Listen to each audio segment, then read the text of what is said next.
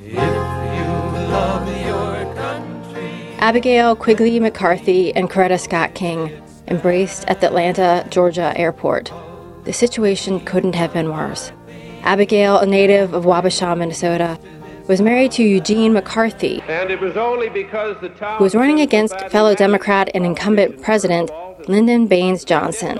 His campaign was splintering a party already divided over Vietnam. Dr. Martin Luther King has been shot to death And in Coretta Memphis, Tennessee. had just accompanied the body of her husband, slain civil rights leader Martin Luther King, on the plane ride from Memphis. The two women knew each other from their time as board members of Churchwomen United. Abigail, who'd been waiting in Atlanta for a plane, changed her plans and went to the King home, where she helped others prepare food for the many, many people arriving for Dr. King's funeral.